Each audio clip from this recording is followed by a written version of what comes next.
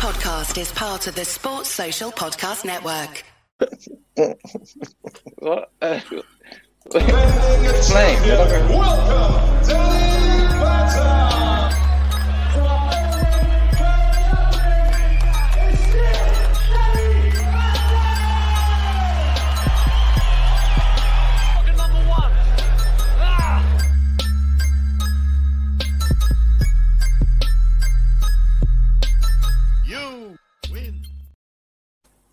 Hey guys, I'm Sai and welcome to Ace Podcast Nation, the home of the Danny Batten Fight Show, episode number 48, talking the latest MMA news, Bellator fights and the UFC card from last night. And we've got these two children joining us. But you can subscribe to youtube.com/Ace Podcast Nation, of course. And a big thank you to everyone who's done so far, because we hit 1,000 subscribers earlier this week, which was cool. It was one of the long-term goals we set at the start, which was nice to make it. And, of course, you can find the audio versions at all the usual radio podcasting apps. But, of course, as usual, joining me is former Cage Warriors champion, UK MMA legend, Mr. Daniel Batten. Welcome, my friend. How are you? Yes, I'm good. Good week? Well, it's lockdown. It's been dull, boring, frustrating. Yeah. It's been shite, I think is the word you're looking for, mate. It's been depressingly bad. But there was some good fights last night to talk about. And joining us, I'm thrilled to welcome back professional MMA fighter, Richard Mearns. How goes it, buddy? How are you doing? Should we introduce you as the better Mearns brother? I'm not sure. Yeah, the more handsome half of the two. Okay. Yeah. There we go. So I've been told. Yeah. Loads to talk about, and we're not going to talk about politics because I'm sick of that shit. First and foremost, I think we're going to talk. Zhang Weili, who had what is widely regarded as the best female fight of all time earlier this year versus Joanna Jędrzejczyk. God, the bloody names. But it looks like she's heading for a fight with Rose Namajunas towards the end of this year. I think that would be an incredible... they always seem to put a big card on just after Christmas, don't they? Just in sort of around New Year's Eve, somewhere around that. That would be an incredible fight, Dan. Do you not think? Oh, absolutely. Yeah, that's going to create some attention. Because the thing is, with some of the female fights, you normally get one person expected to dominate over the other, and it's normally the case. But I think that's going to be a closely contested bout. Yeah, and Thug Rose she's caused a couple of upsets before, but she's also been upset as well when she's been expected to win. And obviously, Zhang Weili she's just an incredible fighter, and she can take some punishment as well. So on paper, it looks like a phenomenal matchup. Not a great deal of news really this week. One thing which did perk my interest was the kind of Robert Whittaker and Dana White going back and forth a little bit, which we'll talk about in just a second. But Richard, you would look forward to that Thug Rose versus Zhang Weili? Massively. I think Thug Rose is actually one of my favourite fighters. Like, I kind of get invested in fighters because of how they conduct themselves, outside of the cage as well. Like, you kind of get some kind of emotional attachment to certain fighters, and Thug's a definite fan favourite of mine. So you're a big fan of Conor McGregor and John Jones then? Say again? I said you're a big fan of Conor McGregor and John Jones then? I don't know. Like, I like the People's Champs. Frankie Edgar, they're my heroes. And Rose Namajunas is one of those. Conor and John Jones are absolutely amazing, but I don't get as excited to watch them. I mean, well, I don't know. I always get excited for a Conor fight, but you can't. I know what you mean. You with his antics outside the cage, you know. Yeah, it takes away from it. He's in phenomenal shape, by the way. I don't know if you saw his social media page this week, but he posted some sort of training pics and stuff. He's in fighting shape. I don't care what anyone says. Whether he says he's retired, I don't think so.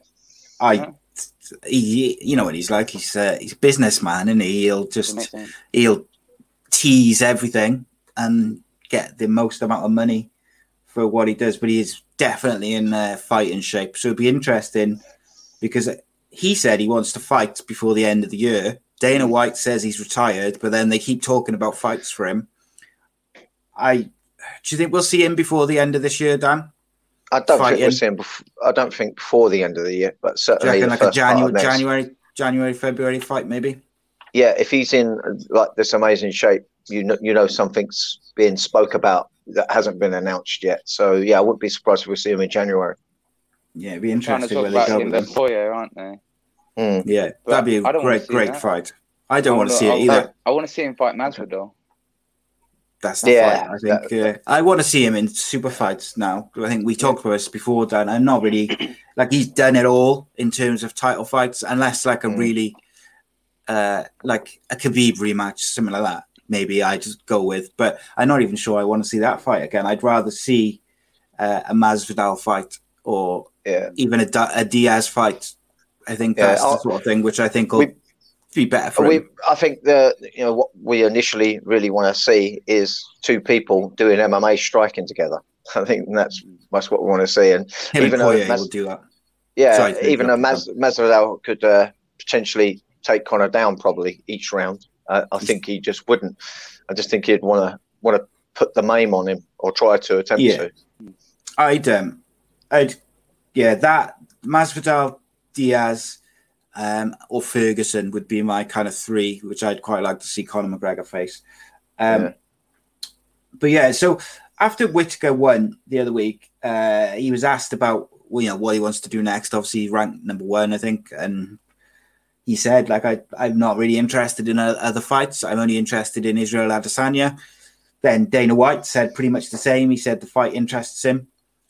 And then 2 days later, they announced Blachowicz versus Adesanya, with Adesanya moving up a weight. And then Dana White basically implied that it was because Whittaker didn't want the Adesanya fight, or he wasn't super interested in it. I don't know. I think Whittaker's in a bit of a tricky position because I think in some ways, Dan, because he got beaten so comprehensively by Adesanya, I'm not sure if I'm ready for that rematch yet. But then equally, he was quite impressive the other week. And when you're ranked number 1, the next step is to go for the title, isn't it? Yeah, normally so. But I wouldn't mind seeing him just have one more fight before he thinks about going for the title. I know that might be counterintuitive for the position that he's in. But I think he's looked better and better each fight. Okay, he was receiving some leg kicks in this last fight, but he adapted and changed his strategy like a seasoned mixed martial artist should, and he impressed. But I just think one more would put him in good shape to really contend for that title. Yeah, I just realised, but I just looked now. Since he's lost to Adesanya, he lost in October 2019. Since then, he's beaten Darren Till and Jared Cannonier. So I suppose from his point of view, he's, I've beaten 2 guys comprehensively. I want my rematch, but I think from what I've read, it seems like the UFC, Richard, would like to put Whittaker up against Paulo Costa, but I don't know if Whittaker wants that fight because he's got his eyes on Adesanya. But ultimately, something which we're going to talk about a bit later, about they've got these fights lined up whereby they've got Blachowicz versus Adesanya in March. Then the winner of that's probably going to face John Jones. So that light heavyweight title is tied up. So they are going to have to do... the light heavyweight title is tied up, but also the middleweight title is tied up as well. Because if Adesanya does win against Blachowicz, then he's going to go on to that John Jones fight, which means Whittaker's got to fight someone next year. He can't just sit out and wait for the middleweight title holder to come back down. Do you think Paulo Costa's a good match for him? I think so. I mean, have they fought before, Costa and Whittaker? I'm going to just check. Because if not, it makes total sense to me. So we go. But yeah, I think Robert Whittaker's like those top 4 rankings is Adesanya, Whittaker, Costa, and Romero. I don't think Romero is really. I'm not looking at matching Romero with Whittaker. So I think Costa makes the most sense. It's a tricky one, Dan, isn't it? Because they're almost tying up the two titles, potentially all of next year. If Adesanya beats Blachowicz, those two titles are tied up, aren't they? Yeah, but I mean, how is it standing now with two titles? I mean, whenever someone has two titles, they normally have to give up one for the other, don't they? Yeah, they normally have to give up one once they win them, don't they? They kind of move them down. They're not letting them because they can't be active enough. So, in which case, it would free it up. So, I suppose I would say wait on that Blachowicz fight and see what happens there. And if Adesanya wins that, I take it he'll be defending up there for a while fighting up there for a while because he's going to obviously want to chase Jones. That would make sense. In which case you could have Costa versus Whittaker for what will become the vacant middleweight title. So if I was Whittaker, I'd just sit and wait on it and see what happens, see whether there's any shuffling about. If not, if I was Whittaker, I'd still fight Costa anyway. We've seen he's definitely beatable. He got beaten pretty easily, but we can only credit really Adesanya's amazing strategic plan for that one, the tactics.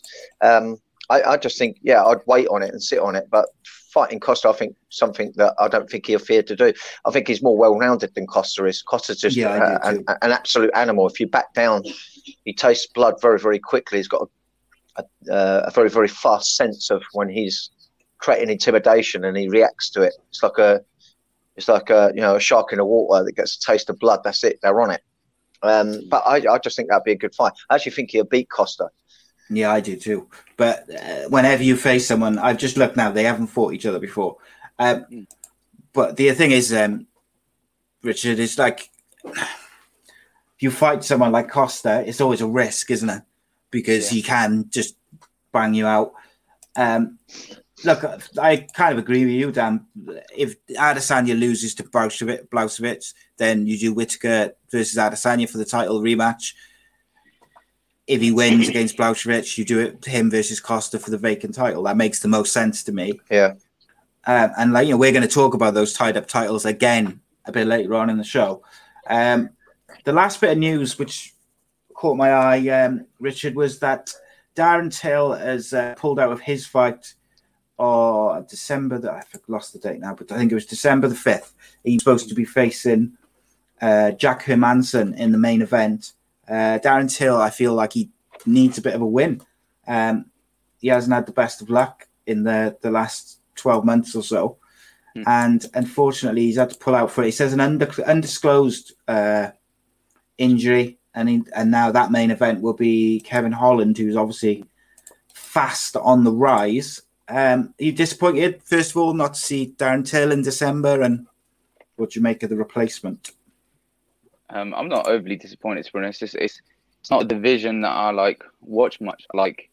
I'd appreciate all the fights when I see them. And then, I mean, would it not make sense maybe if Whittaker fights the winner of Kevin Holland versus Hermansson?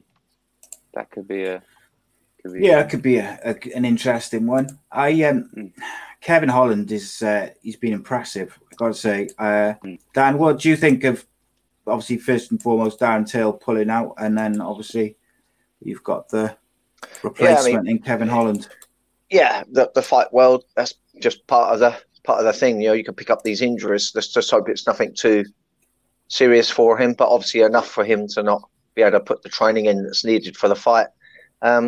These things happen. So I'm not disappointed because there's so many other brilliant matchups, and Kevin Holland's he's a great fighter and will put up a great performance up against anybody. So I don't think that's a disappointing replacement to watch by any stretch. No, I mean Kevin Holland's on a 4 fight win streak. He lost to Brendan Allen in October 2019, and since then he's beaten. He's finished all of them bar one, which was the Darren Stewart fight. He's finished Hernandez, Joaquin Buckley, Darren Stewart, which he won by decision, and Charlie Ontiveros, most recently in October 31st, a couple of weeks back. He's been impressive, and particularly impressive on that Halloween one. I thought he was very, very impressive in that fight. To fight 3 months in a row is quite impressive, I think.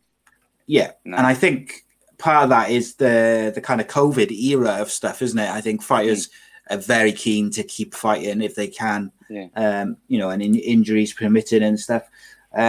From Darren Till's point of view, he's going to be devastated to have had to pull out.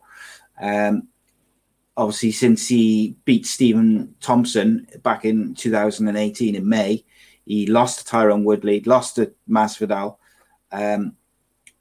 finished in both of those. Then he beat Kelvin Gastelum via split decision, and then he lost by decision to Robert Whittaker. So I do feel like he needs to get that run, because prior to the Tyrone Woodley fight, he was on a 6-fight win streak in just the UFC. One of them was a draw. But he was on a 7-fight unbeaten streak before the Tyrone Woodley fight. Then he lost again to Masvidal, which, as we talked about with Masvidal, anyone can lose to Masvidal on any given night. I just think he needs to get back that bit of momentum, maybe. Do you think, Dan? Yeah. He's only 27, mate. Him and Holland, 27, 28, they're right in the peak of their careers. I don't think it's a case of having to worry about where they're going. I think it's just a case of getting that bit of momentum. Would you agree with that? Yeah. I don't know. The advice I'd be giving him, or if I was actually sat in his position, I'd be wanting to fight someone more down the ranks that's, keen to try to climb up. And we talked about that, didn't we? Yeah, there's a lot of people that are outside that top 15 or just breaking into that top 15 that would be really keen to take that fight on. And it opens up his options. There'll probably be at least 3 or 4 fighters willing to fight, upper rank to try to get their ranking up and have a shot to nothing. And it gives Till a chance to rebuild, which I think he really does need. I know he's really, really young, but you have to get wins to stay in the UFC, and he hasn't had those of late. He needs to get back on winning ways. He's still learning on the job as well. I think he come in with a certain skill set and a certain timing that people couldn't read, and he was pulling off the win after win. But I think he's been a little bit found out. So you have to add on to your skill set and bring new things to the table. So hopefully he'll adapt, change, increase his skill set so that he can keep himself relevant. And he's at that young age where you can take on a new skill set and see something a little bit new from him. Yeah, he's ranked. So Darren Till's ranked 6. Right. Directly above him, you've got Hermansson 4 and Romero 5. Then below him, you've got Derek Brunson. You've got Kelvin Gastelum, obviously beat before. You've got Uriah Hall, Chris Weidman, Edmund Shabazian, Omari Akhmedov, and then Marvin Vettori, Tavares, and Ian Heinz. To me, that Ryan Hall might be a good match. A Uriah Hall or a Gastelum rematch, maybe. No, I wouldn't want to see that. But Till, he's quite a fast starter. He just goes from the beginning, whereas Hall's a little bit slow, but got the power. So that would create still interest in people watching that fight, because you've got one person who's going to push the pace, and then you've got someone else that's going to sit down on his shots that can always create that potential knockout. So it's not like, it's not like if it's not fighting someone that's not got, some dynamite in his hands. He's not taking an easy fight by any stretch, but that's one that's well within his reach to win if it goes to the decision. That might be a good one. Richard, anyone from those rankings, either below or above, that you'd like to see Darren Till go with when he's fit? I think Uriah Hall. I think that'd be cool. He's just coming off of his win against Anderson Silva, which is a good fight. But there's a couple of risky fights in that as below him as well, I think, as well. Just because people are below him in the rankings doesn't necessarily always mean that it's like a tune-up fight, does it? Because I think Edmund Shabazian, Omari Akhmedov could both give him some trouble with their skill set. So for him, I'm sure he wouldn't, but he shouldn't look down the rankings and think that's an easy way for me to get, to build my victories up, which I'm sure he wouldn't do anyway, professional as he is. One big name, which we saw make his Bellator debut this week, was Corey Anderson. What did you make of his performance, Danny? Yeah, he was really, really dominant. But, realistically, what and who was he dominant against. He's up against someone that's predominantly just a striker. He's small for division, and he's 44 years old. And he got him down, it was all over. Yeah, I mean, 5'8" to 6'3". There was issues trying to get in close to make Melvin's striking relevant, and he's a one-trick pony at best in MMA. So I mean, well done. It does come with some certain dangers, but I mean, Melvin's way past his best now. It's a great introduction for him for Bellator. It's the start of a new story for him. Corey's a lot better than someone like Melvin. I think it was a little give me fight for him, a little welcome fight. But if you actually have a look at that division, he's pretty much probably the number one contender for that title, skill for skill. But I'm sure they'll give him another little, feeder fight first. You can't really say much more about it, really. I mean, the only way anything was going to go wrong is if he got clipped. Melvin would be on you. But, the main thing was to get the win, wasn't it, in his debut? To make sure that nothing untoward happened. That's right. It was a payday, one that he didn't have to work hard in. Melvin did stay in it. He did roll over and just get defeated easy. He was in it, hoping to get something off, but nothing arose for him. And I think a lot of it was, just the size deficit that he was giving away. Yes. Richard, anything to add? What did you make of Corey Anderson's Bellator debut? I haven't actually seen the fight. I only saw a little bit on Instagram. But I feel like Melvin Manhoff, I don't really like seeing him fight these days because he's a legend, if you know what I mean. And I think he's going to, I don't know, he's maybe being used as a bit of a journeyman. I don't know. Yeah. But, interesting what they do with him next. Do you know why Corey left for Bellator? Do you know why he made the switch? I don't. I'm just wondering because it looks like he was having a good run at the UFC. I think UFC and then released him, didn't they? 4 wins prior. Is it just money or?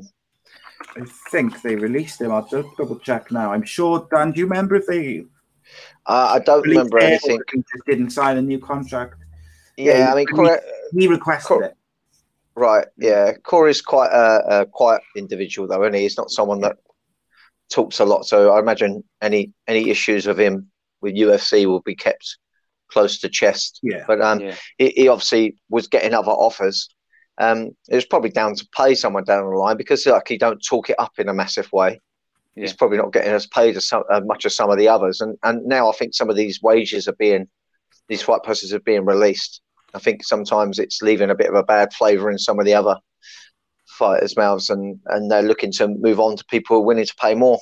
And that wouldn't surprise me that he's moved over for that reason.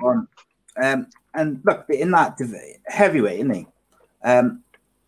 In that heavyweight division, Bellator's division is weird. They've got there's some big names in terms of you got a couple of ex-WWE guys which would on paper bring in eyes for the kind of freak show factor, for lack of a better term.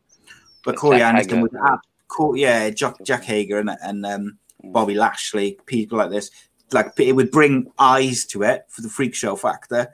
But someone like Corey Anderson would absolutely decimate them.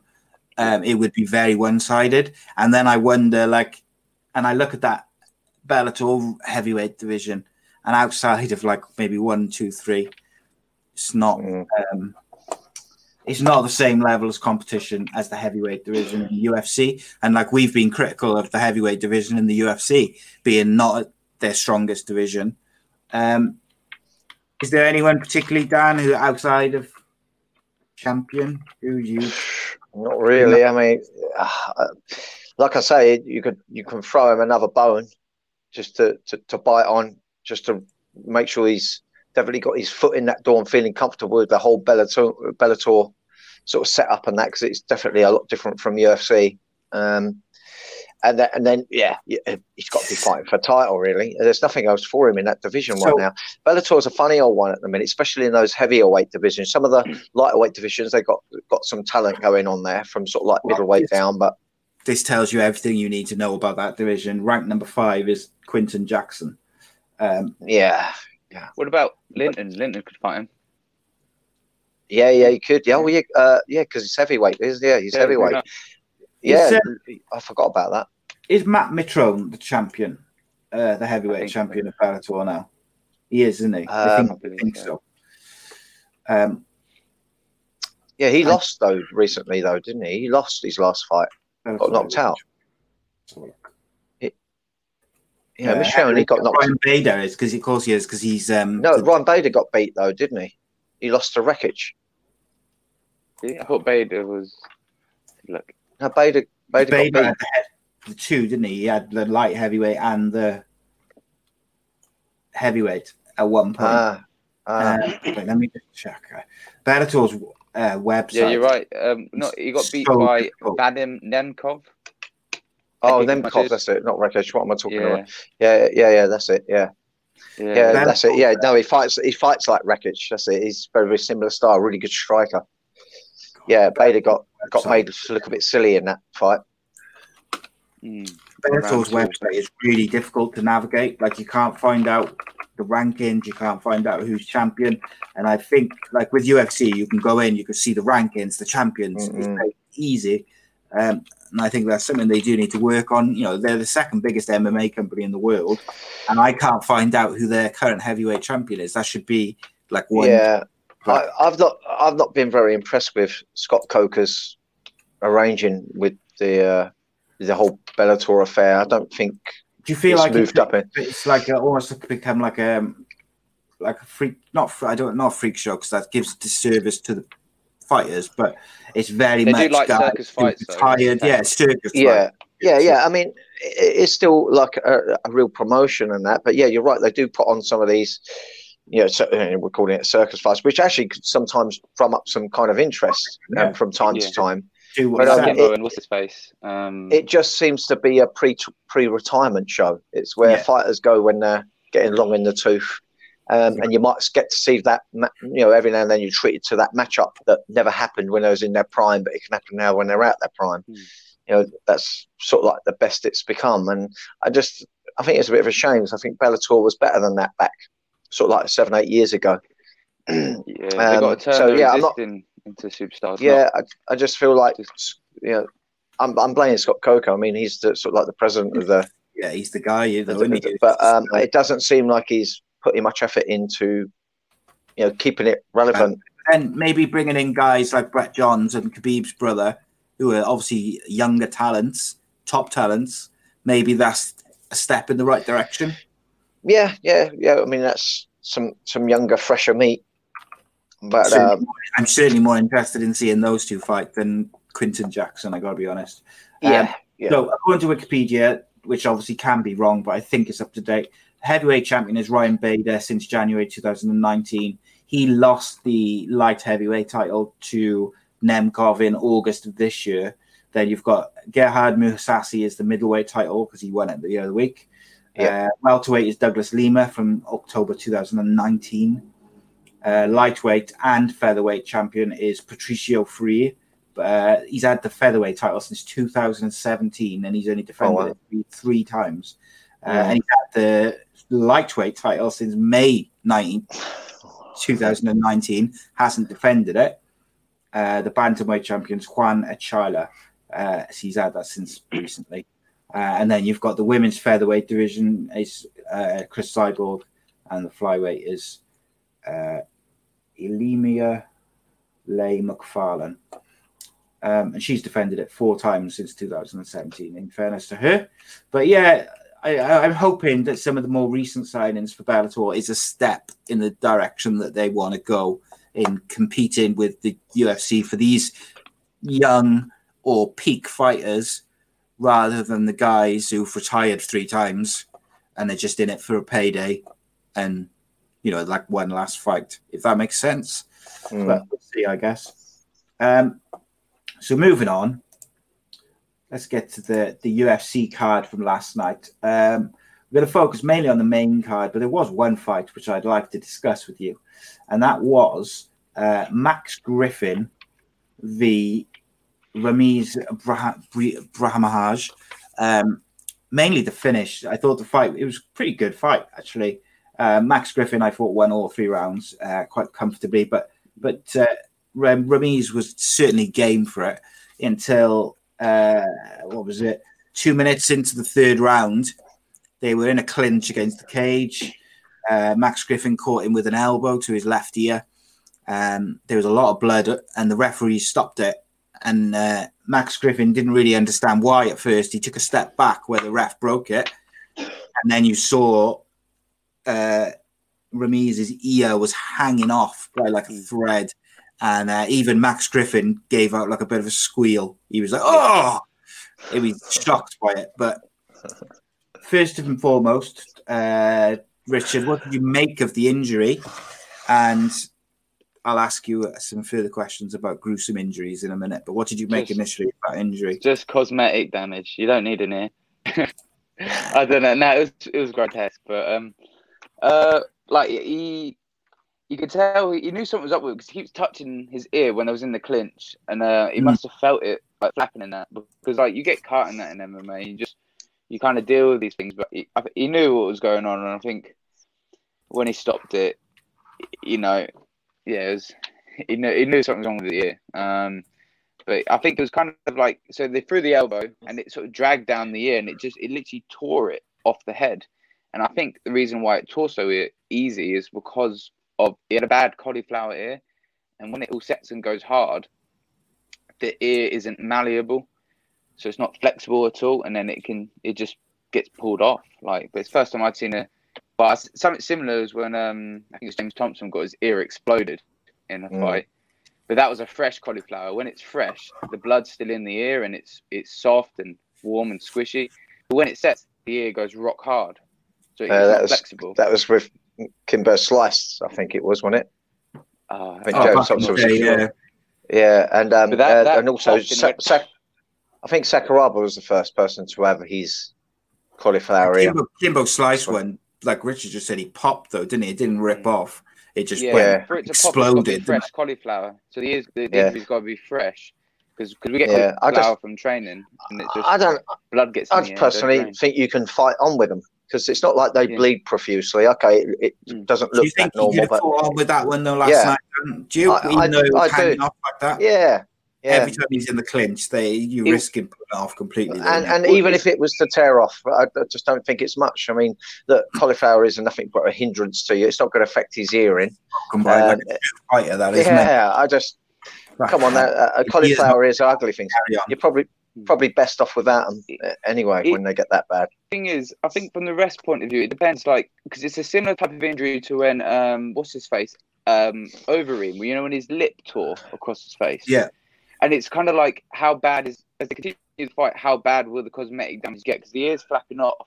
Is it going to pull off like more skin as it gets dragged down if he's got his head caught in a? No, so I think it wouldn't do that.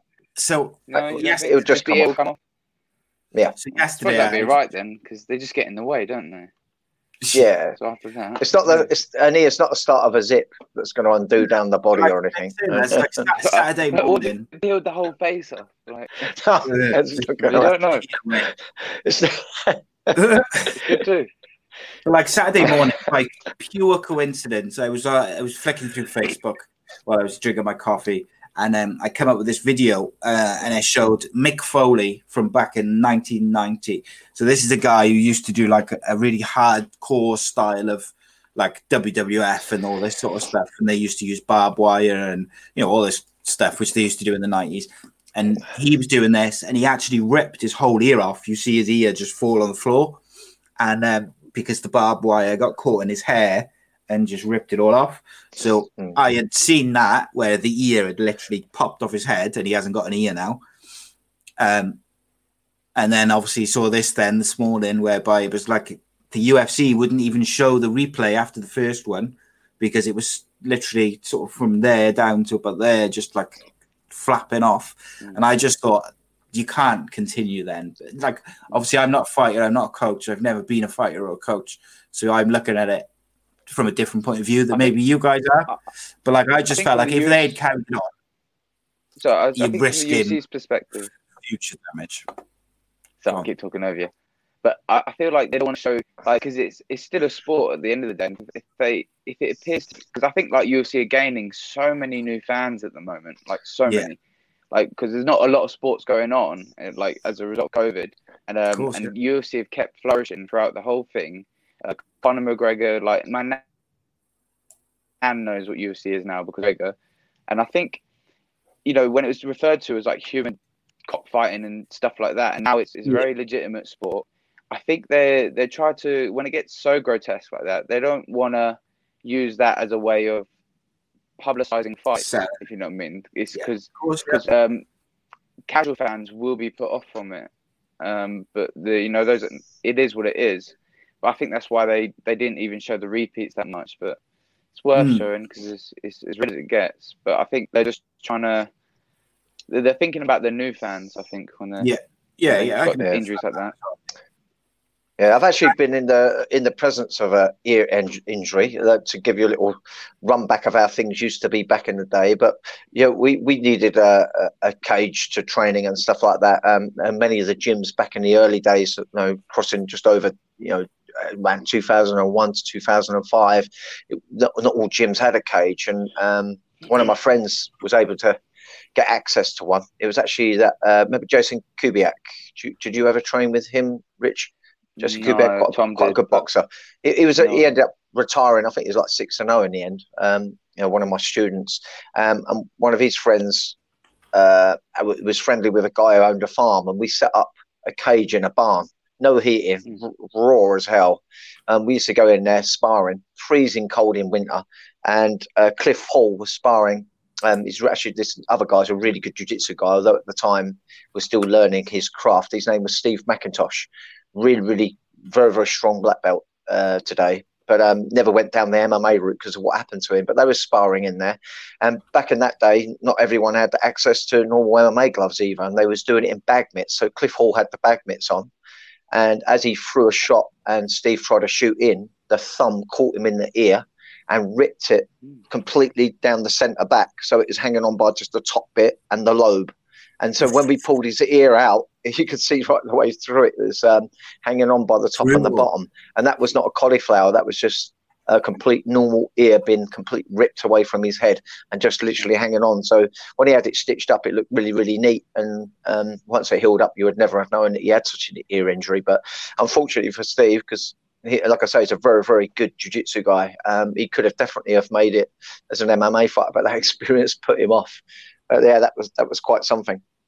Is that the most brutal injury you have either witnessed or been a part of?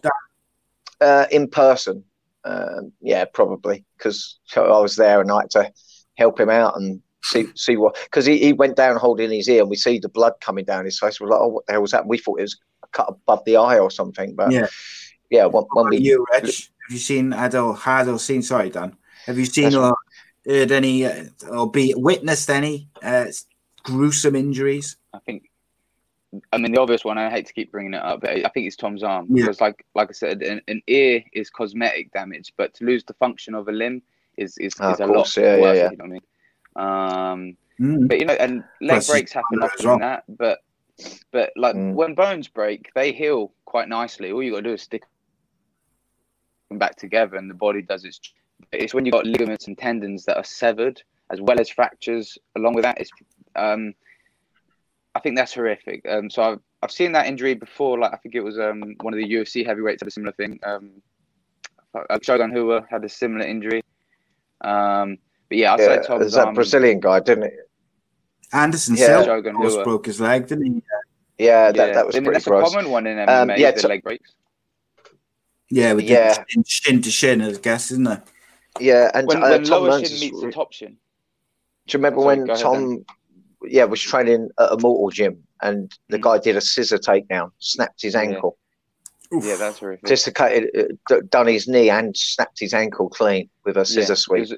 It was a spiral fracture, meaning that the break, the bone didn't go in half, the bone split going up the leg. Upwards. You know what I mean? Yeah. That's why it's got such a long plate that goes in. How Tom Mearns is walking. Jesus. But that unbelievable. Weirdly enough, that injury, which is more of a simple injury, bothers Tom more than the arm these days.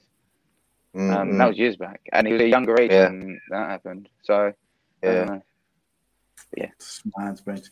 Right. So we're going to move on to the main UFC card, but just before we do, I'd like to give a special shout out to Away Day Apparel.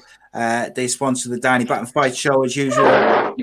Support the channel massively. Danny there modeling a blue and red t-shirt. They've got a lot of really nice t-shirts and designs, polo shirts in particular, looking real good. And I know they've got some massive plans for 2021. Unfortunately, with the COVID and everything, it knocked things back a little bit from some of their planned releases. But the t-shirts and polo shirts and the hats and stuff they've got at the moment is superb. And if you use the code AA Podcast Nation, you can get 10% off all orders. And it's AA Podcast Nation, all lowercase, 10% off all orders. And if you just visit awaydayapparel.co.uk. And we thank them for sponsoring the show. But good quality clothing, by the way. Actually, it's got a comfortable polo shirt for my father-in-law and for Christmas, and it's beautiful, real good quality, decent prices as well. I've got to say, not extortionate. And they got some really nice custom t-shirts as well, based on like music albums and things like that. Really, good quality stuff, nice stuff. And the guy who owns it is a top bloke, Big Al. Okay, so first fight on the main card was Claudia Gadelha versus Yan Xiaoyan. I think that's how you say her name. Richard will correct me now because he's much better at pronouncing names. I think it's Xiaonan. Yan. Xiaonan. I'm thinking X is a Zhe in China.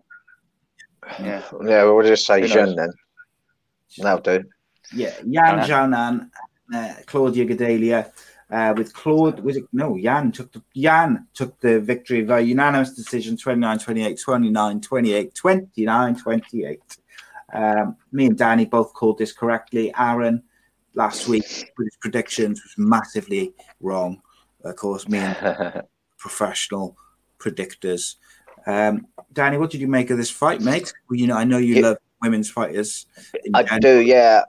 Claudia actually really impressed me. She's clearly improved her striking. She's got a nice solid form, was countering really nice and stringing her attacks to get the double unders. And it was all looking very, very good. I was really surprised how she done in that first round. She definitely won that first round. Looked really, really strong with that double under pummels and getting the takedown. But in the second round, she started to look like that may have gassed her out. She must have put in so much effort to try to keep a hold of Yan and the fear of being back out at range. So although she's really improved her striking, maybe still there's some anxieties there. So, maybe that took something out of her cardio, but can't take nothing away from Yan. Once she started keeping Claudia out of range and not allowing her to have those double unders, and by the time she did get those double unders, she was so tired she couldn't keep hold of it and be productive with a takedown attempt. Yan started to take over with the pace, really, and the strategy change. I think the fact that she started sticking behind her jab, and then when the jab was landing, she was following up with the 1-2. The jab made it a lot harder to just come in because you're dominating center line. So it was much harder for Claudia to come in and get those double unders. She's just started looking like she was just getting outrun. Definitely got the skill set to have potentially beat Yan, because she showed that in the first round, but the gas tech of Yan and the tenacity, she just stayed in there and stayed smart as well. So she wasn't being blindly ruthless with her pace. No, she started sitting behind the jab, and she built from the jab to a jab cross. And when she was clinched up, she made it much harder for Claudia to stay clinched up. She would go with her back against the fence and then shift and move. She just didn't settle there. I didn't like Claudia's choice of crutch lift. So when she was going double unders and she was struggling with that, she went for a crutch hold with head position. Now, the problem with that is it puts your arms under duress. I think I prefer the kind of control when you go for a crutch hold to pin your head diagonally across the body high. It helps you have a much more efficient control of someone. But so I wasn't a fan of that choice of control that she had, because she lost control very, very quickly from there. But yeah, you can't take enough away from Yan. I mean, she's absolute top prospect, and I think she's got nowhere else to go but to fight for that title. Yeah, and I agree with you. I thought Claudia Gadelha was she looked pretty good, but particularly in the first round. But Yan just kept her calm, and from the second round, start at the end of the first round, really, right through to the end of the fight, took control of the fight and looked really good. Richard, what did you make of this one? Yeah, really good fight. Closest round was round 1. It seemed like classic sort of striker versus grappler.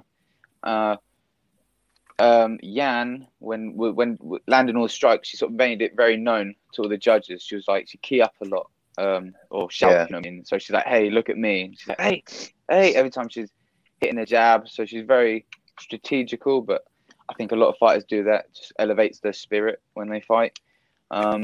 Claudia did good, but I felt like with her grappling, she was actually stalling a little bit. I hate to be critical, but because when they was on the fence, she wasn't really doing any damage. And I think Yan was actually striking. Even though Yan had her back on the fence, she was quite comfortable there and she was striking. Yeah. And then round 2 is when Yan really starts overtaking. And I thought Claudia's footwork was just really flat, if you know what I mean. And Claudia can beat her, I'm sure, on a better day, but she kind of looked like she wasn't too bothered to be in there. I've actually not seen either of these two fight before, but I'm well aware of Claudia. Yan, first time I'd seen Yan fight, it's just not a division I follow too closely. But she was just seemed really like under aroused by the fight, just walking forwards, nice form, but I just thought her footwork was a bit slow, and maybe when she was engaging the clinch work, just stalling a little bit. So yeah, I think she was actually. I think it was a case that she was actually lost on what to do. I just think the pace was being pushed harder, and when you start to gas a little bit, although she held really good form, I think that disguised how tired she was feeling. She didn't have the same energy and vigor in the second and third round as she did in that first round. So I think. She played poker face well, but I think she was struggling with the pace. She started to really lose out on the work rate of Yan. I think Yan got a good sense of that, and she was able to start opening up with her strikes more and more confidently. And you're right, Rich. You picked up on, she was keying on all of her shots because I think she was just getting confident and really wanted to make that apparent, not just with the impact of the strikes landing, but the verbal as well. But I was impressed with Claudia, though. Let's not take nothing away from her. Definitely adding to her skill set. She was going to continue to be relevant in that division, and with the look of the increment of improvement on her striking, I think we're going to see nothing but more good things from her. But she's it just wasn't her night that night. It could be in future nights, but right now, all eyes are on that Yan and a potential shot at the title, and that's what I'd want to see next from Yan. Yeah, my problem with Claudia Gadelha is she is very up and down. So she came into the UFC in 2014. She beat Tina Landemark by unanimous decision. Then she lost by a split decision to Joanna Jędrzejczyk. Then she beat Jessica Aguilera. Then she lost again to Jędrzejczyk by a decision. Then she won 2. Then she lost 1. Then she won 1. Then she lost 1. Then she won 2. Then she lost 1. She never quite gets a run of fights going. And you could argue that it's because every time she gets a win, they give her a big fight. Like every time she won, they put her against Jędrzejczyk twice. Then she fought Andrade. And then she fought Ansarov.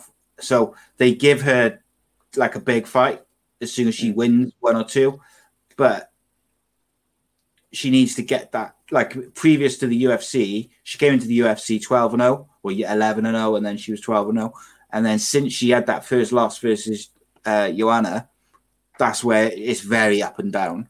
So you never quite know which Claudia Gadelha you're going to get. But I think a lot of this in the women's divisions across the board, other than the few standouts that you've got, is literally because the whole women's fight scene is still relatively new and in evolution. And when I say evolution, even the fighters are in evolution as well. They're changing their skill sets. They're adding to their game, like we saw with Claudia. And so I think this is really, really hard for them to also make solid plans for each other, because you make plans for when they last fought and you see faults and holes, and then it changes. And I think that's a little bit of what you're seeing as well. So that doesn't surprise me in any stretch. But for me, Claudia's still absolutely relevant. I think we'll still see her get her wins, and I think you're still going to see her get her losses. I think that's the way the division is. But like I say, right now, the standout is Jan and the title holder, and they have to meet and cross paths. And one of them will be having a loss on their record, because, they don't leave nothing to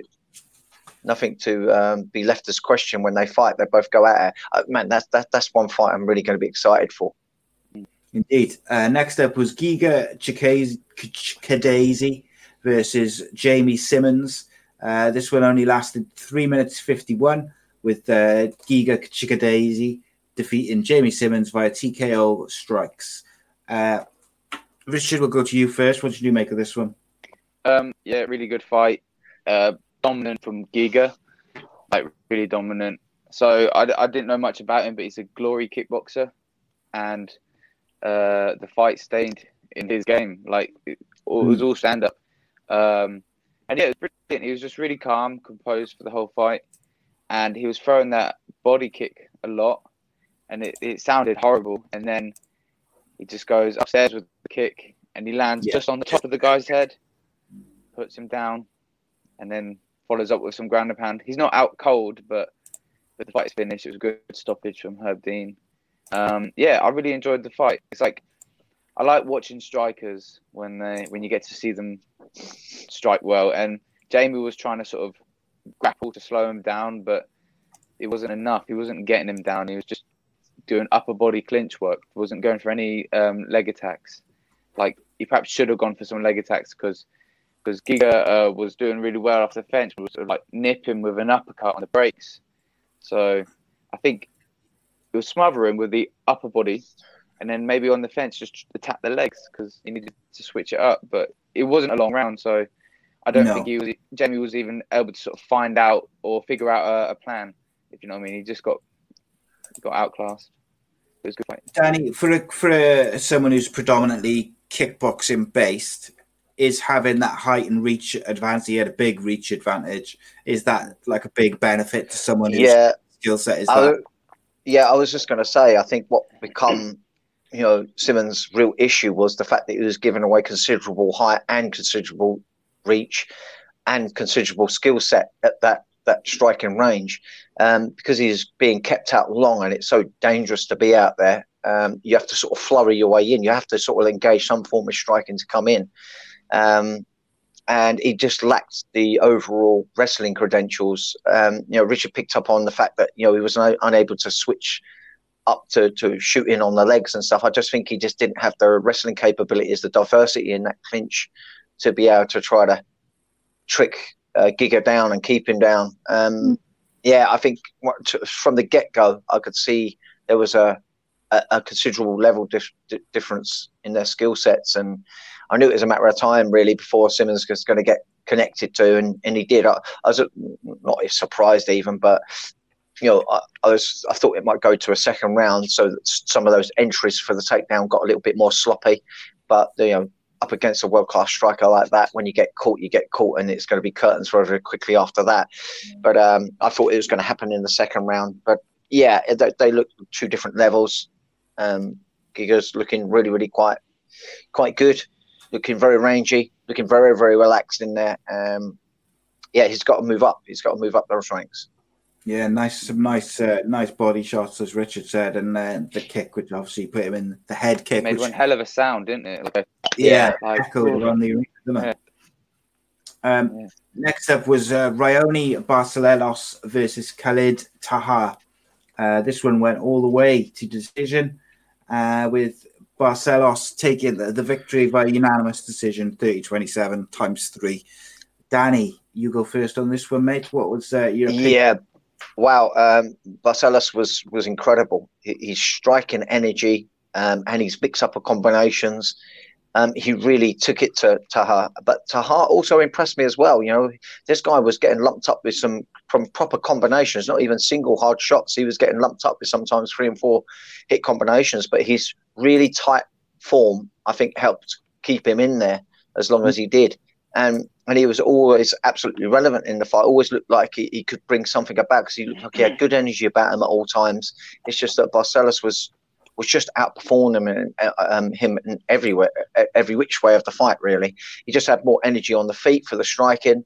He had more energy regards the takedown exchanges and the grappling exchanges. It just looked like he had more energy than Taha. Absolutely impressed. Barcelos really did look quite incredible there. Really liked the energy in his strikes, the jumping knee as well. Really well-timed jumping knees to the body and to the head.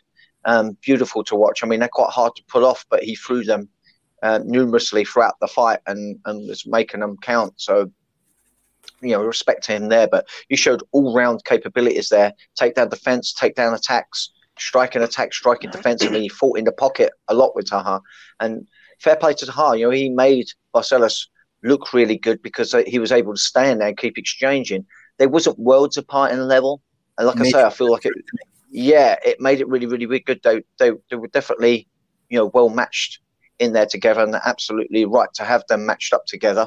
But Taha come up a little bit short, and Barcelos, incredible performance. Utterly impressed with what I saw. Really was. Yeah, I thought Barcelos, particularly his timing and his footwork, were outstanding. Just the way he was changing the angles up for when Taha did start to get a bit of where he was coming from, he would just change the angle slightly. And it was really good. His timing. Absolutely. And when he got in that pocket with those knees as well was beautiful. And when you talk about timing of things, where the IQ part of it comes in, just as Taha looked like he was trying to get a sense of what was happening and getting his sort of like balance together to try to come in with something counter and try to develop something himself. As soon as you see that and any sign of his posture, he was having the leg taken away from him. So, that was brilliant timing. He wasn't overthrowing that shin kick. Sometimes when you throw that shin kick and you get some kind of a success, people start overthrowing for it and you can get set up. But he just threw it at the right times. He just was making himself very, very hard to read. Like I said, with those jumping knees and those hands that he was coming in with, it just made him all too much for Taha. Did well to last 3 rounds, mate, I thought. He did absolutely do well to stay in there. Richard, what do you make of this one? Yeah, I loved it. I've got this down as my personal fight of the night. Yeah, I thought it was brilliant. And it could only have been fight of the night. One, because the variety of strikes and techniques we've seen from Barcelos, but also because of how hard Taha is. Like the fight was on a couple of occasions close to being finished, and so he did great to stay in there. But as I was watching the fight, I'm only watching Barcelos and all these techniques are thrown. I feel like he definitely had like a strong game plan coming in there. Must have studied a lot of Taha, because he was throwing a lot of strikes up through the middle. So he started off with the front kicks. So I think he must have seen a weakness there and thought, that's what I'm going for. Kept throwing the up kicks, and he opened up with one, and he was close with that. He dropped in he threw a few flying knees and dropped in with a lead knee, and it's crazy how quickly he gets the lead knee up there. So he's got like long legs on him. I was loving the car kicks. They were so well timed that on I think 2 or 3 occasions the car kick put him to the mat completely. The ground game was amazing. They go to ground because he had an awesome body lock takedown. So he gets the body lock and just whips him up off his feet onto his back. And then Taha did good to reverse it. And then straight away, Barcelos is setting up just such a beautiful armbar. Doesn't get it, but it was just non-stop action. And Taha done amazing to stay in that fight, but he really was outclassed. And yeah, it was just fight of the night for me. It was just so exciting. So I loved it. Barcelos his overall professional record is 16-1. He's only ever lost once in the RFA. Since he's come to the UFC, he's 5-0, and he's had 2 fight of the nights. He's also fought 2 different weights, but he's looked impressive, including beating Said Nurmagomedov in his last fight on the Korean Zombie versus Edgar card in 2019, which was in Korea. So it'll be interesting what they do with him now, because he's come in and he's really earned his stripes. He's come in, looked impressive, looked better with every fight, won 2 fight of the nights, beaten Saeed, beating everything they've put in front of him. Khabib's brother, Saeed. I always get confused with which one's his brother and which one is, because there's a couple called Nurmagomedov who are not related to him, but then there's also one who's his cousin. His brother signed with Bellator. I know that much, but I forget which one to which. I will tell you now, though, because I'm on his page. No, I think that's the one that's not related to Khabib. But yeah, in terms of Barcelos, it'll be interesting what they do with him next, because he's every question they've asked of him, he's answered with flying colours. So I'd like to see what he could do against a ranked fighter. Was this fight featherweight or bantamweight? It was bantamweight. I thought so, yeah. Because he's predominantly fought a featherweight before coming to the UFC. So just looking at the bantamweight division, like the lower ranked guys, there's a couple of guys I wouldn't mind seeing him against. You've got like Song Yadong at 14, Marlon Vera 15, Cody Stamen 13, and then you're up into the Merab, your Dominic Cruz at 10. I mean, personally, I wouldn't be against seeing him against Dominic Cruz, to be honest, but I don't think Dominic Cruz takes that fight, if I'm honest. I think he's probably got his eyes on above him rather than below, but you never know. Danny, anyone in particular you'd like to see him go up against? Just anyone between that top 15 to top 10. I want to see him start breaking through. He's done his legwork to deserve such things. So yeah, that's all I can say. But what a stacked division it is, though. It's full of talent in that division. But he's certainly one that's adding to it. Yeah, I'd like to see him. I would if they're not going to if they wouldn't give him Dominic Cruz, which that's the one I'd really like to see. Like a Song or a Marlon Vera would be pretty good. I wouldn't give him Merab Dvalishvili yet. I would save that fight, because that is that potentially down the road could be your 2 new stars, but we'll see. Next up was Andrei Arlovski versus Tanner Boser. Caused a little bit of arguments on social media, as a lot of people seem to score it for Boser. Personally, I had it all 3 for Arlovski, but let's see what the experts say. Richard, what did you think of this, and how did you score the rounds? I'm going to be honest, I didn't catch all of this one. I watched the main event first, and then I was sort of halfway through watching this one. I was just watching it, but it looks good, but I can't give the honest opinion on this. Yeah, so I'm not going to make stuff up. Yeah, no, that's fair enough. Yeah. Danny. Ask Danny. Right, this was really hard to score, because the end of the first and the second round ended with Arlovski landing a really hard strike. They were both fairly elusive. It was clear that they're both counter fighters. And so to fill in the gap of waiting for each other to counter each other, Boser was just sort of chipping away at Arlovski's leg that did start showing a little bit of wear and tear on it. But nothing regards those leg kicks were doing any particular damage. I think there was just literally feel-out kicks to try to create something that might come off them. Arlovski's, he's well experienced, and he's not going to fall into temptation of a few irritating leg kicks to draw himself out into making a mistake. He stayed true to his form. He kept really, really tight.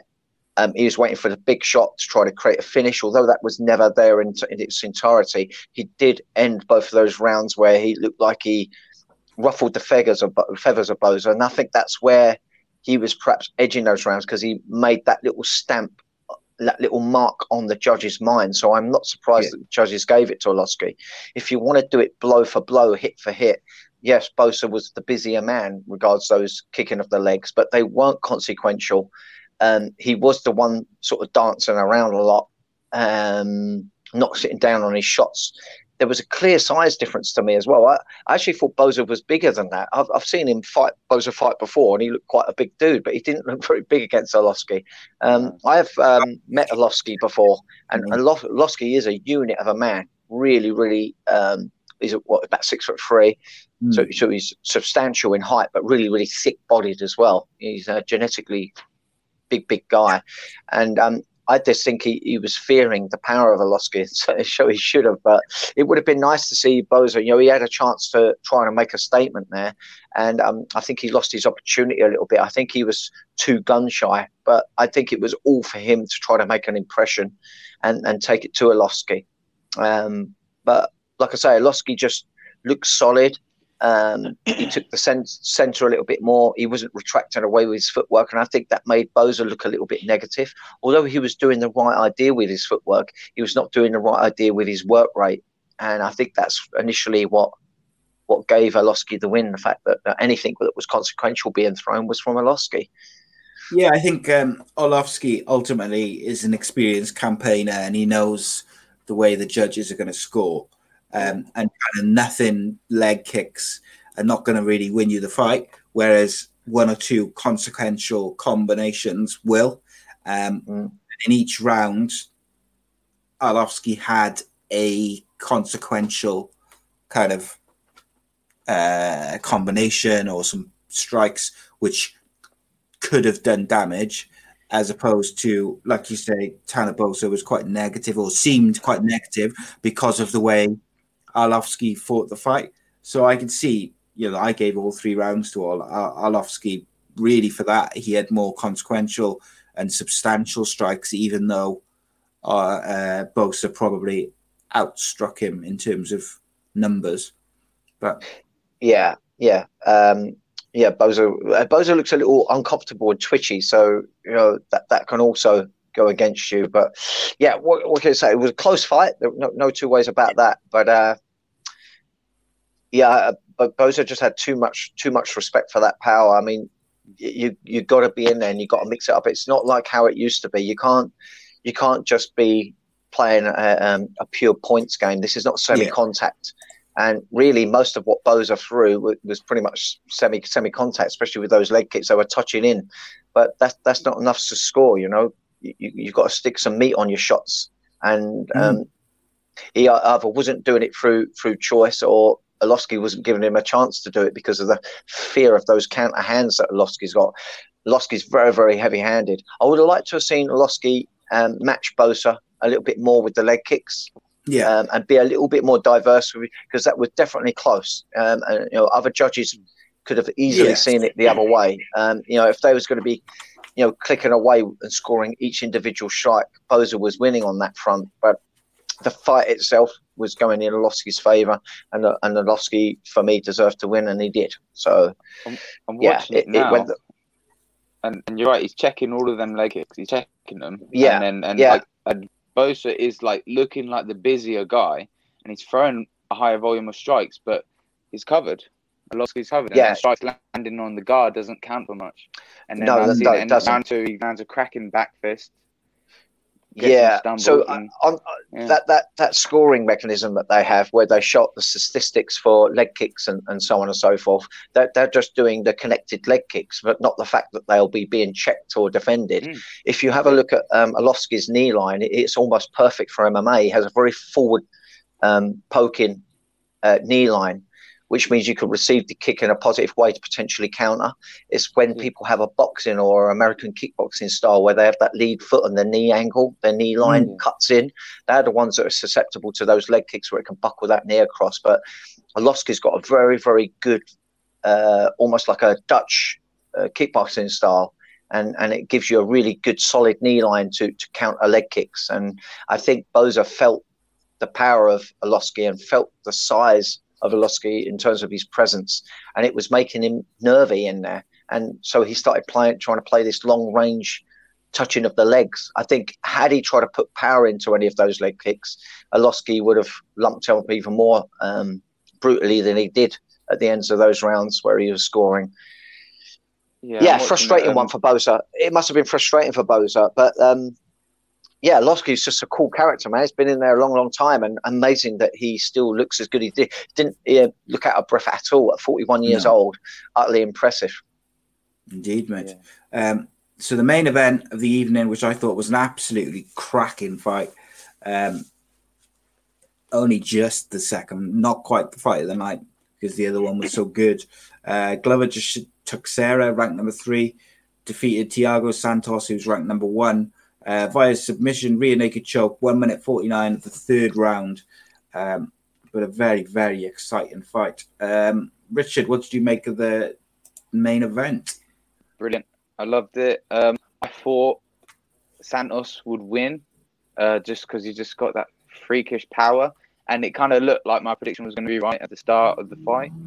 Because he just clobbers him with just like the mallet hands, drops him. And I just thought Glover's just done amazing just to, like, I don't know how hard he was dropped in round 1 or if it was just more that it was caught off balance. But I had TEIXEIRA winning that round. Like, after getting dropped, he just dominated it. So he recovered well, took him down, beat him up. Round 2 was the same. In the last 10 seconds, he was really close to finishing him with the rear naked choke. And round 3, same again. I was quite interested how he got back to his feet because he was underneath for a bit eating. TEIXEIRA was on the bottom eating ground and pound from Santos. Yeah, some elbows coming up as well. Well, I was amazed how he got back to his feet. I stopped it, watched it again, stopped it, watched it again. But he just somehow gets underneath, puts him to the fence, drags him back down. And then it was a rear naked choke finish, I'm pretty sure. Yeah. But yeah, I'm assuming that Santos, I was just curious how he got back to his feet so easy. And it looked like Santos didn't pinch half guard. So when Danny's teaching us how to grapple, he says, you go half guard, you got to pinch your knees together to keep that bottom leg trapped in. And it looks like when he started getting just overexcited with the ground and pound, as he postured up, his knees were not pinching the leg into the half guard. And then that's how all of a sudden TEIXEIRA just reverses the position. But yeah, it was brilliant. It was good to see him go through like such adversity and then just turn it around completely. So yeah, on his head, age 41, and for a second I thought he was done in that first round, and then all of a sudden he just kind of got up, and as he was getting up, he was getting punched and elbowed, and he was just kind of getting powered up, and then by the end of the round he had dominated it. And I think that at the end of that second round, if it had gone on an extra 30 seconds, Glover TEIXEIRA probably would have won because he had the rear naked choke or a choke on at the end of the second round, I think it was, as it ended.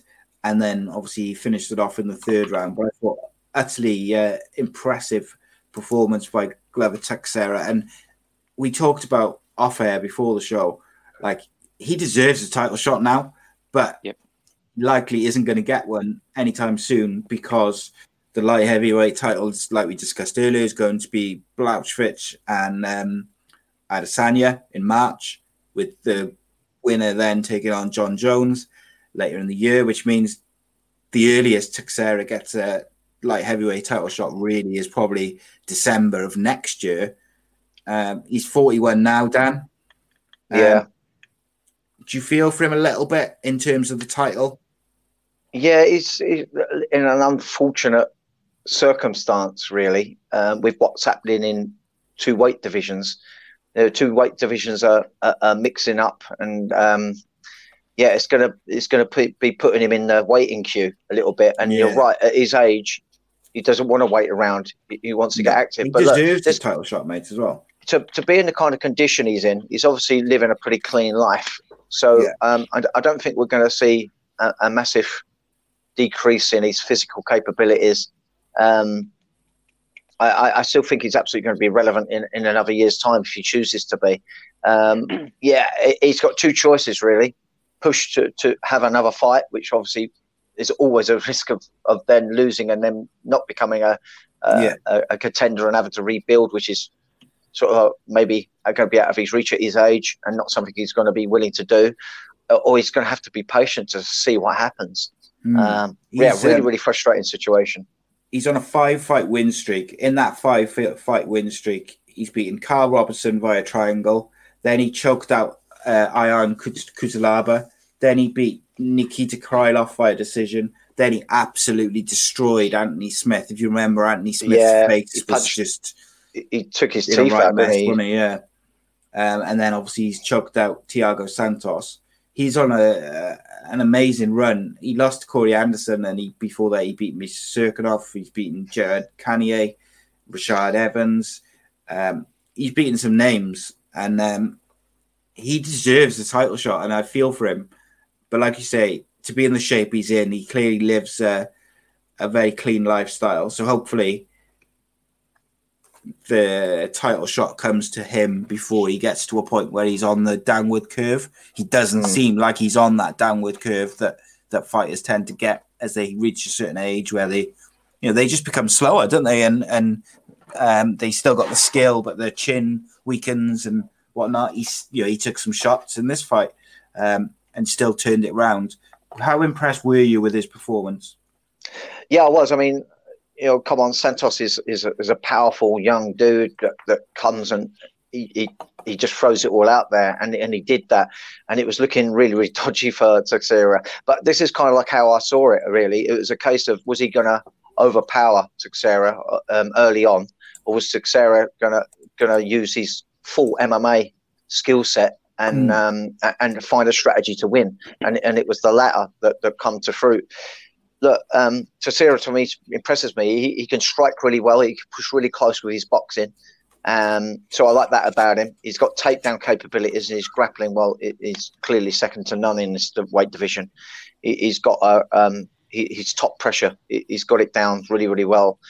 With what you were saying, Richard, so the difference between the way TEIXEIRA was doing his top half guard position compared to Santos, and the reason why TEIXEIRA was able to keep the position pinning down, TEIXEIRA was using his forearm under the chin a lot as his main control. So this keeps the spine flat, and when the spine's flat, your back goes flat to the mat pretty much. Even if you was able to get a far side under pummel, you're going to be unable to set up because you need to be able to curl your spine and put your head close to the hip to be able to come up.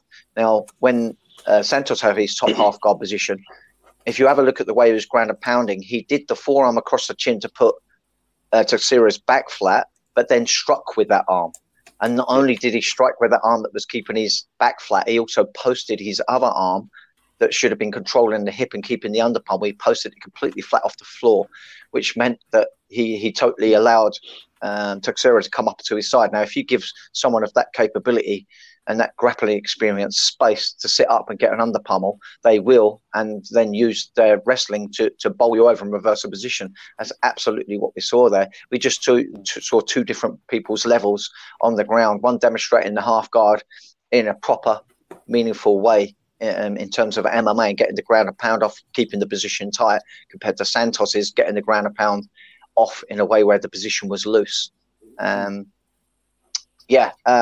really enjoyed it. I really do like TEIXEIRA. I want to see things happen for him while he's young enough to do so. I just hope he don't wait too long. But it does look like, with what's going on in two weight divisions right now, that he's kind of going to be left out in the cold a little bit. But let's just see what happens. I would like to see him fight Rakic, I think, would be the one I'd probably put him in. It's a risk, isn't it?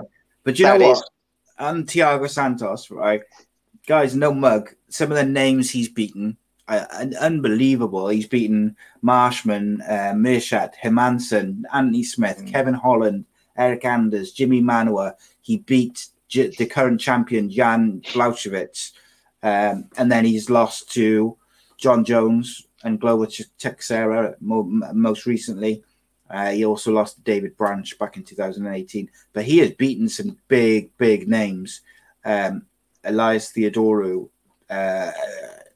he's beaten some big names along the way. So for Glover TEIXEIRA to get floored early on and then turn the fight around completely, I think he deserves tremendous credit for that. To be able to have the fight IQ, the composure to not panic, to get up, eat the strikes while he's getting up, and then completely dominate the fight. and then choke out a guy like Santos.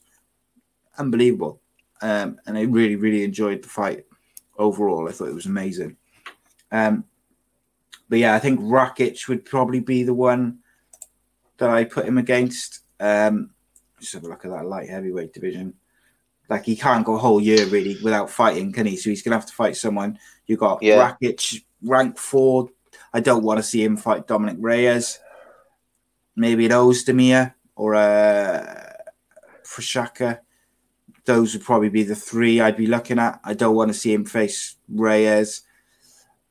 Really, I would say I'd rather see him fight Reyes. I just think he'd take Reyes apart.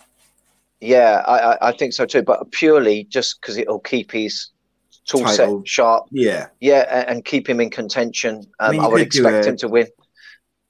A rematch versus a guy of that age. Smith. Yeah, no, that's not going to be good for Smith. Smith, I don't think would take it, or you shouldn't take it. Smith needs to. For one, I think Smith needs to go down to middleweight. I just think he needs to create some attention in another division and restart himself. But for TEIXEIRA, I think Rakic is too risky. Just too risky. He should be fighting a guy like that for the title, not to just keep himself ticking over, being sharp. Yeah, that's one that he really could lose. I just want to see this. Just underneath that's another possible matchup. But I just want to see this guy. I just want to see this guy get what he deserves, and that's that top shot at the title. He's done that legwork. He's fighting everyone. Come on, this Santos is a dangerous opponent. And you just listed off some of the guys that he's ran through, and he's looked damn impressive. And okay, he had a sticky moment in the early part of that first round, but other than that, he's pretty damn dominant. And it just goes to show you what kind of caliber, he really, really is. And I just want to see what he deserves, and that's to get that title shot. And to have a fight in between, I'd want him to have one that's more likely he's going to win. Yeah, and I don't only mean a give me fight because he's at a level where if he fights any of those guys on any given day, he could lose. But I think Reyes, he could absolutely beat TEIXEIRA if he's got his form set down. But stylistically, TEIXEIRA could also really have Reyes' number. I just think that fight is attractive for me, and I feel like that would be fair to his position of waiting. Yeah, I think so. Anyone in those rankings? I do, yeah. I was just saying, it seems to sort of really, it keeps, when a lot of these fighters go for champ status, it seems to put a whole division on hold for a bit. Like, I remember, Conor had featherweight division on standby, and it don't seem to be right. And just because you're champion of one division, does it mean you should, when you go up a category, get the first title shot? Or because you maybe should earn your spot to fight for the belt in the next division up. You can't just go straight. I think the only reason that Adesanya is going straight for the belt is because they're trying to make that John Jones fight even bigger, aren't they? So he can say that he's been the light heavyweight champ. But I think that's the only reason he's doing it myself. Yeah. I don't think he's particularly interested in it. Fighters are fighters and they have to fight to make their money. That's their job to do so. And UFC, regards being a company, is all about earning as much money as they can by creating the biggest fights, big fights, and that is the nature of the sport. And you either go with it or you don't go with it. You either going to be in it and deal with these difficult situations. And the situation is what it is. They do come about from time to time. And for some people late in their career, like TEIXEIRA, they come at a sort of a potentially bad time. But like I say, there are options for him. I hope UFC respect his position and give him someone that's not going to jeopardize. What about this then, Dan? What about TEIXEIRA versus Rakic for the interim light heavyweight title, and then the winner gets the champ? Yeah, that's more attractive, and that might sell it to TEIXEIRA more. I think that gives it a little bit more tasteability. And it's a little bit more basically a title shot, isn't it? And I take it that their payday will be better because, like I say, ultimately these guys are doing a job. And at his age, he wants to be trying to not only get hold of that title, but he wants that title for monetary gains so that he can look to have a nice retirement on his hands, and this guy deserves it. Like I say, I'm a big fan of him. He always conducts himself really, really well, and he really showed his character when he was beating on Smith. He was literally apologising for having to hit him. I mean, that just goes to show a little bit of character. But luckily, he knew it was a job to do, and he carried on doing his job, even though that he felt bad for the guy that he was giving the beat down on. Yeah. So a couple of little things I wanted to ask you about. Some Cage Warriors fights were announced. Luke Shanks defends his title versus Jake Hadley. What a fight that is, on December the 10th, I think it is. What do you make of that one, Dan? That's a big fight. Yeah, this is one I wouldn't want to be putting my money down on any one of them winning. Luke Shanks is either gonna out cardio all the way. When I say out cardio, I don't think he's going to get heavily tired, but just his work rate will win through over 5 rounds, or potentially Hadley's just going to be too strong and shut Luke Shanks down, so he can't get that work rate off. And I think that's what it's going to boil down to. Hadley's got the power, and he's got pretty good wrestling credentials, and he could sort of stamp out the flame that Luke Shanks brings. But if he doesn't get control of someone like Luke, he's going to keep punching, he's going to keep kicking, he's going to keep shooting, he's going to harass you and just outpoint you. And what a matchup. Both guys were seriously impressive on the last trilogy card, just gone. Yeah. So it's really exciting to see them against each other. Another one which was announced, Richard, was Sam Creasy versus Adam Armasinga, which I think is another cracking fight at flyweight. Does that one? What do you make of that one? Do you think that's going to be a good fight? Yeah, that'd be a really good fight. I think Creasy's going to try to close his distance. He seems to circle a lot of his footwork, and he seems to fight on the outside.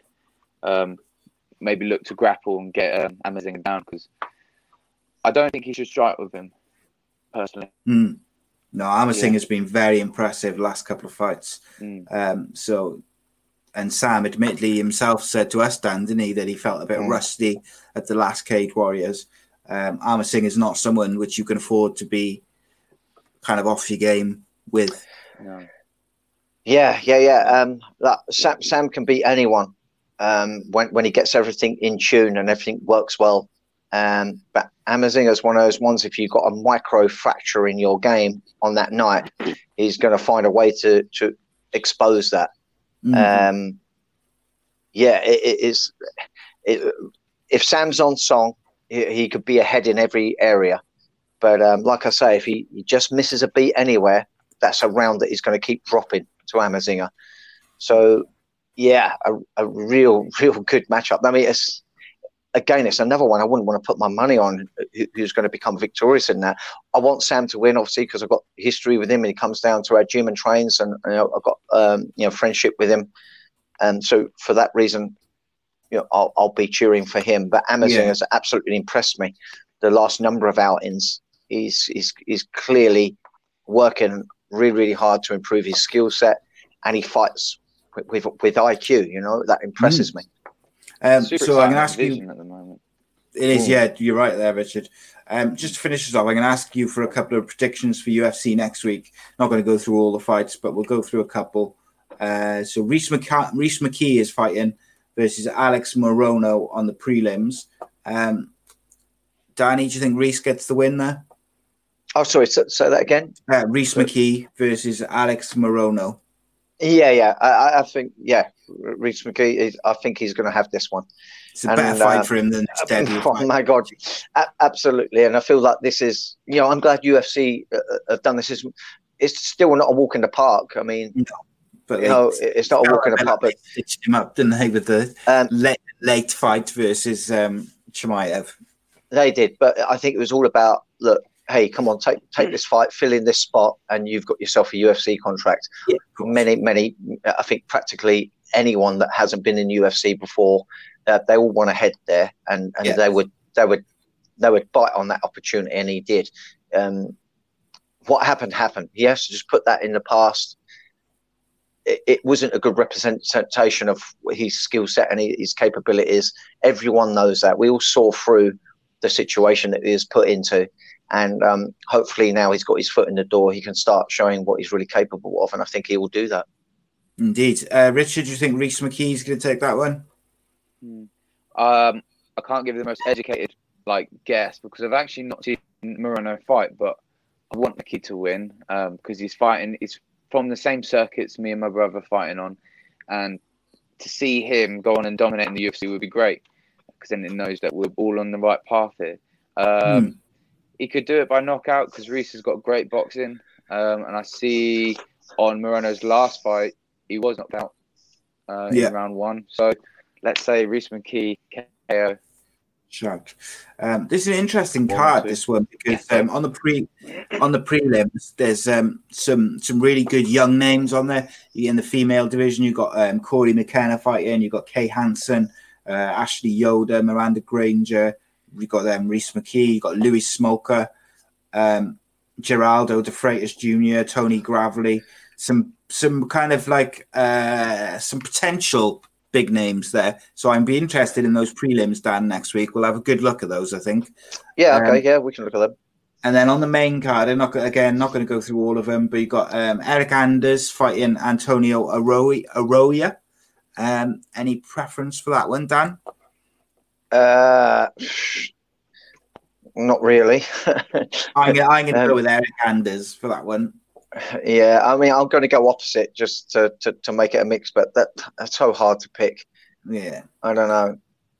The main event is Islam Makhachev. Oh, sorry, Rich. Who are you going to go for with Eric Anders and Antonio Arroyo? Eric Anders. I don't know why. Eric Anders. Main event is Islam Makhachev versus Rafael Dos Anjos. Danny, I'll let you pick first this time. I'm going to go Ismail. Dos Anjos, to me, he's been making errors he gets put up against the fence and gets taken down there. He goes linearly backwards and he doesn't seem to be correcting it. And I think if any smart fighter's been watching that, they'll know the recipe to beat him. So I'm going to go against him on that one. I'm going to go Ismail. I think Islam Makhachev will win. Yeah. But obviously I'll go with Rafael just to keep it interesting. And Richard, who you got there? Islam Makhachev or Rafael Dos Anjos? I'm saying Islam because he's got the momentum on his side. Dos Anjos can do it, but it's just it doesn't look like it's been his time for the last couple of years. Yeah, I agree. There's a couple of guys got one loss on his record, and Dos Anjos is kind of coming off a string of losses. He got his last win against Kevin Lee last year, but had 2 losses since then. So. There's a couple of guys to keep an eye on next week, Dan. Abdul Razak Al-Hazan. I've heard he's quite tasty. He's fighting Chaos Williams, so that should be a good fight to watch. Also Eric Anders. And then you've got Julian Marquez versus Sapirberg Safarov. So I can ask you to predict that one because I'm sure you're familiar with both of them. So it's Julian Marquez versus Sapirberg Safarov. Yeah, I'm going to go Safarov. Let's go for that one. Yeah, I actually think I'm going to go with Marquez for that one. Really? And, yeah, I don't think that at all. I think Safarov's going to win, but just for the sake of the either or. Richard, lastly for you, Julian Marquez or Safarov? It's just a guess. Safarov, because Danny called it. He's a genius apparently. The BST guru. Even though I beat him at chess, by the way. Explain the circumstance. I take my queen off the board. It doesn't matter. I beat him. And he nearly lost. He nearly lost that game. No, he didn't nearly lost. I beat him decisively. Backed him into a corner. Checkmate. I am really looking forward to that Chaos Williams versus Al Hassan fight though next week. I think that's going to be a very That's a cool name. Fight. That's his actual name, right? Chaos. Yeah, Chaos with a K. So he doesn't even need a fight name, does he? Like, no, Chaos, that's beautiful. That's cool. But I do think that's going to be probably the fight to look out for. Right. But yeah, interesting. Guys, you can follow the show at Danny Batten FS on Twitter and Instagram. Subscribe, youtube.com/Ace Podcast Nation. Check out Away Day Apparel at awaydayapparel.co.uk, and you can use the code AA Podcast Nation to get 10% off all orders. So as you come up to Christmas, get some stuff from them because they've got some real nice stuff. Richard, where can people follow you on the socials? R_Mearns. You can see some nice pictures of me in my Veil Tudo shorts. Hey, do you know what? Because this is coming up for Christmas, Richard. I'm actually going to get you a present, and I'm actually going to tell you what it is, so that the audience know. Don't worry, I'm going to buy you some Regain for that patchy beard of yours, that patchy stubble. Go on then. If it works, I love it. But to be honest, I'm hoping it spreads everywhere. It's just a chore. Yeah. I hope it spreads around your face and down to the nutsack. Make my life so much easier. There you go. Richard, thank you, mate. It's been a pleasure as always. Thank you. Thanks for having me on. I'm sure you'll be back soon. And Danny, as always, it's an honour. Danny, I'm going to buy you a Christmas present. I'm going to buy you a pair of glasses. Yeah. No, there's nothing wrong with these ones. They're £1.50 from what is it called? In the garage. Yeah. But yeah, I don't spend a lot on that gap there. Didn't have to get you a gold tooth done. My parents always keep going on about it. You got to get your tooth done. But I keep threatening to get an LED in there, one that flashes all different colours. And that'd be wicked. Yeah. Cheers, guys. See you next week. Yeah. See ya.